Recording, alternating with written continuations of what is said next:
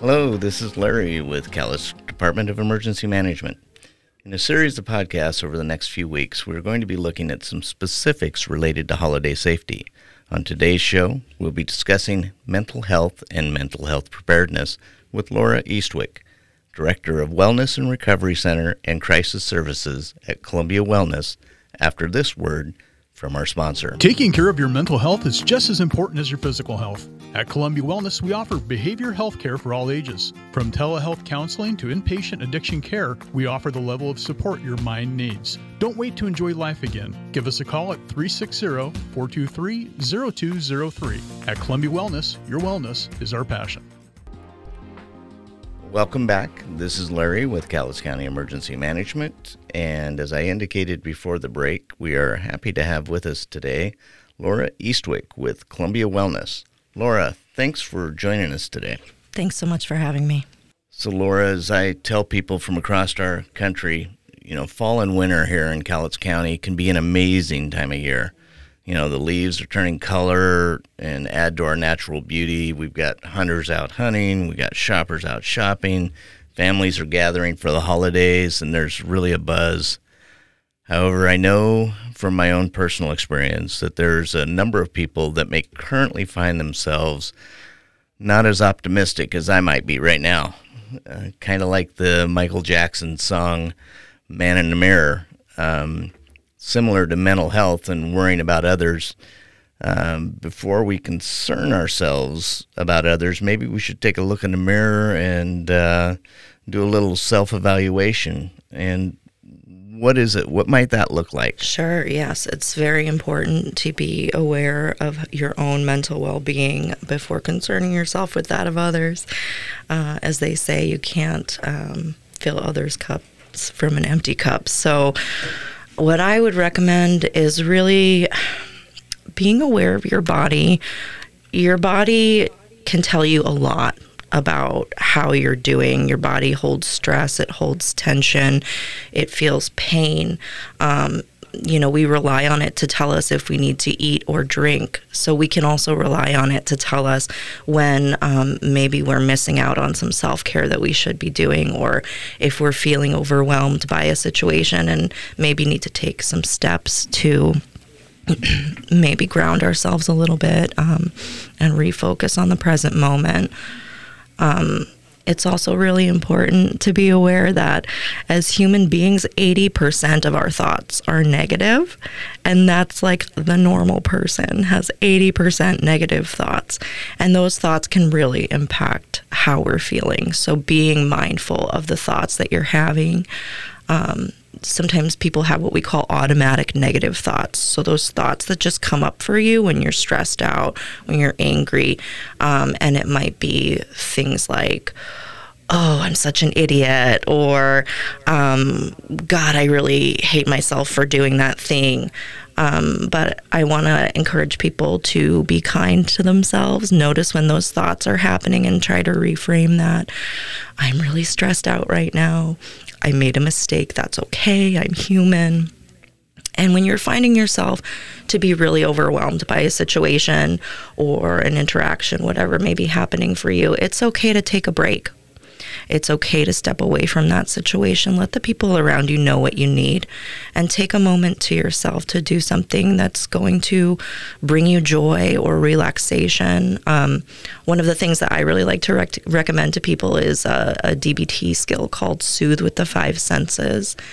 And you literally just take your senses, your sight, your hearing, your taste, smell, touch, and you indulge in things that bring you comfort. So maybe looking at pictures of pleasant memories, or watching a funny cat video, or somebody gave me the greatest thing one time. They told me that they liked to put their blankets in the dryer.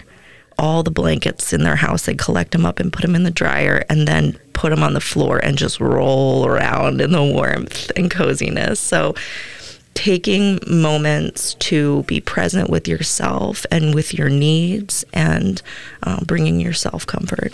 Perfect. So say that we do this evaluation and we've looked at ourselves and we're feeling pretty good about where we're at.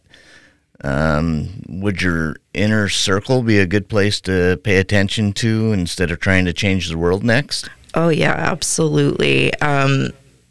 I really admire people who have it in them to change the world, but sometimes that brings its own stress and it's outside of our control. So we definitely want to focus on the things that we are able to control, and that would be ourselves and the relationships that we are putting our time and effort into, our inner circle, as you put it. And holidays are really a time for connection.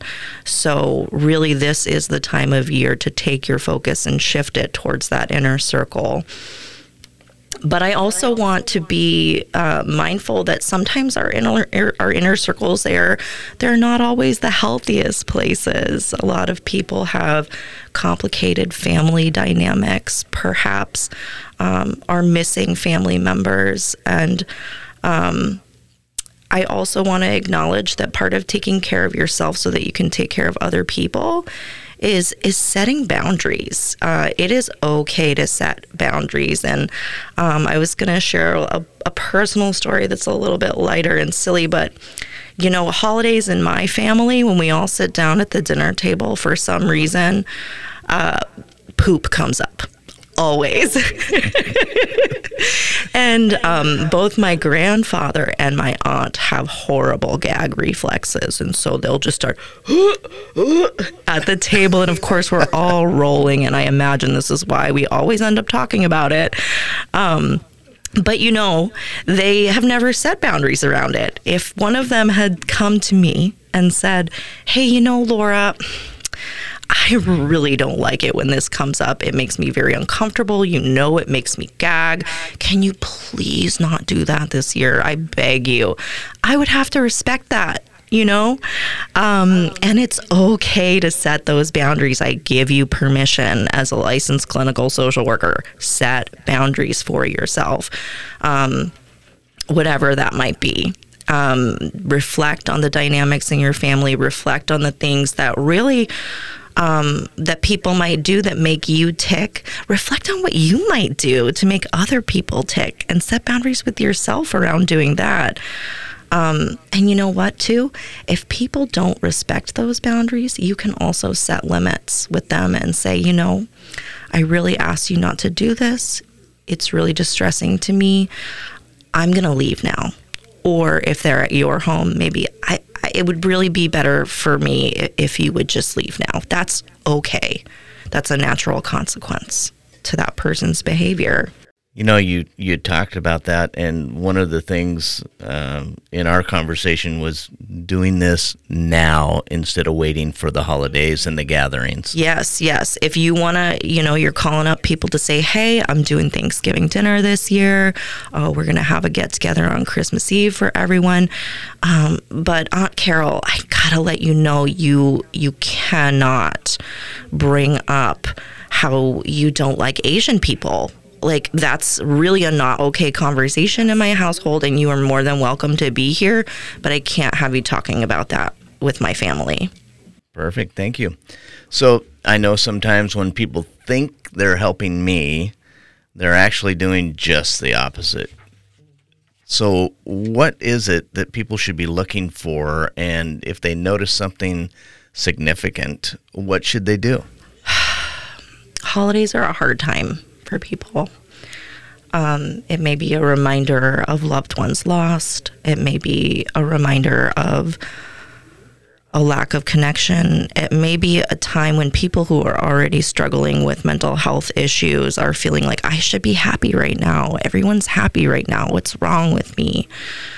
And I encourage you to reach out to your friends and family members if you notice them experiencing anything. And, you know, there are, of course, the more obvious signs that maybe somebody is contemplating suicide or harming themselves in some way. And those can be things like, you know, actually saying, I want to end my life, or this is how I'd like to do it. But there are also more subtle things like just a sense of hopelessness, like gee, I really don't see the point of the holidays without my mom anymore. I don't know why God would take her away from me, but I just don't see the point if she's not here anymore. Or perhaps somebody, again, who maybe struggles with their mental health or feeling like that sense of, what's wrong with me? And they're like expressing I really hate that I feel like a burden on my family because I'm not happy like everyone expects me to be. So there are those things that you can watch for, those sort of buzzwords in the conversation, a sense of hopelessness, a sense of helplessness. But mostly, what you want to look for is a change in behavior. Isolating during the holiday season might be a normal adolescent behavior, or it could be a sign that somebody is withdrawing from their natural supports because they're having thoughts about ending their life. And the difference is going to be, is this a change in my loved one's behavior? Is this different than what I could usually expect? And when you want to address that with somebody, it's not an interrogation. You don't want to be overly questioning them or making them feel like you're judging them. Our reaction is very important in those conversations. Suicide is serious, yes, and I know that scares a lot of us, but the best way to support people who are experiencing those thoughts is giving them a safe place to talk about it. Reflect back what you're noticing. Express your willingness to be there for them as a support. If somebody shares that they're having suicidal thoughts, don't sound all of the alarms. Engage in that conversation with them. What's making you feel that way? Do you know? I hear you, and I also want you to know that I'm here for you. And I want to support you. How can I best support you through this? What can we do together to help you feel better? And then, of course, it may be that that you do have to involve an outside party. Okay, so with that, we do this self-evaluation, and we find that we need some help, or we notice somebody else that needs help. How do we get that help? When you're in that moment of needing immediate support, there are several options. If you or your family member are just needing someone to talk to, I would recommend you could call 988. That is a new service. It's a new emergency service that has staff on the other line who can just talk to you about what your mental health needs are. Now, if you're living in Cowlitz County and you need a friend or family member or yourself to really be assessed to figure out how worried do we need to be, how serious is this getting, you can always call the Cowlitz County Mobile Crisis Team at 360-425-6064. So that would be, you've got a friend, family member expressing suicidal thoughts. Maybe you're having some suicidal thoughts, and you can reach out to that line.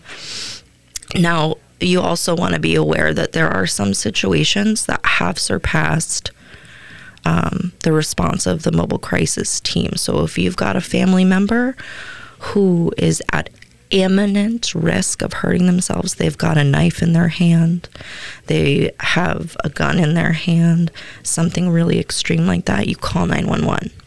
That's the time to call 911. Okay. So the three numbers that I heard there were 988 and then 360-425-6064. And then last, the one that we all know, 911, but again, an emergency situation only. All right. Well, this has been very enlightening and meaningful to me, and I appreciate this very much. Laura, is there anything that you would like to wrap this up with? Yes, I do want to just acknowledge that the best form of suicide prevention is in the name prevention. I know that this year has been, only this last couple of years really, right, have been really tough on all of us. And The number one reason that people complete suicide is financial. And the holidays have a lot of financial expectations, and that is just magnified this year because of the significant inflation that we have all experienced and the rising gas costs. So if you're finding that you or your friends or family members are needing assistance with the holiday season, there are many incredible charitable organizations in our community. The Salvation Army has their Angel Tree application open. So if you're worried about how to get your kiddos some gifts this year, that is an option for you. If you're worried about how you're going to put that dinner on the table, Salvation Army can also help you with that. There are multiple other food pantries in the area as well, including St. Vincent de Paul. And there are also some additional services over at the South Kelso Neighborhood Association and the Three Rivers Mall. There are several others that I have not mentioned here, but those are some of the major players that I would recommend.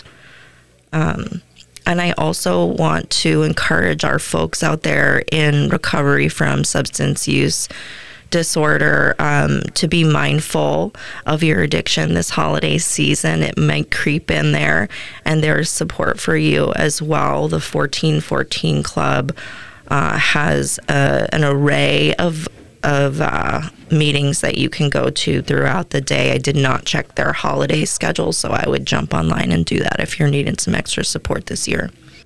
Well, thank you very much, Laura. Appreciate your time. And like you've mentioned, there are a lot of great agencies out there that are here to help support people. If you don't know, ask. And we very much appreciate what you do. And wish you a happy holiday season. So thank you so much. You as well. Thanks for joining us today.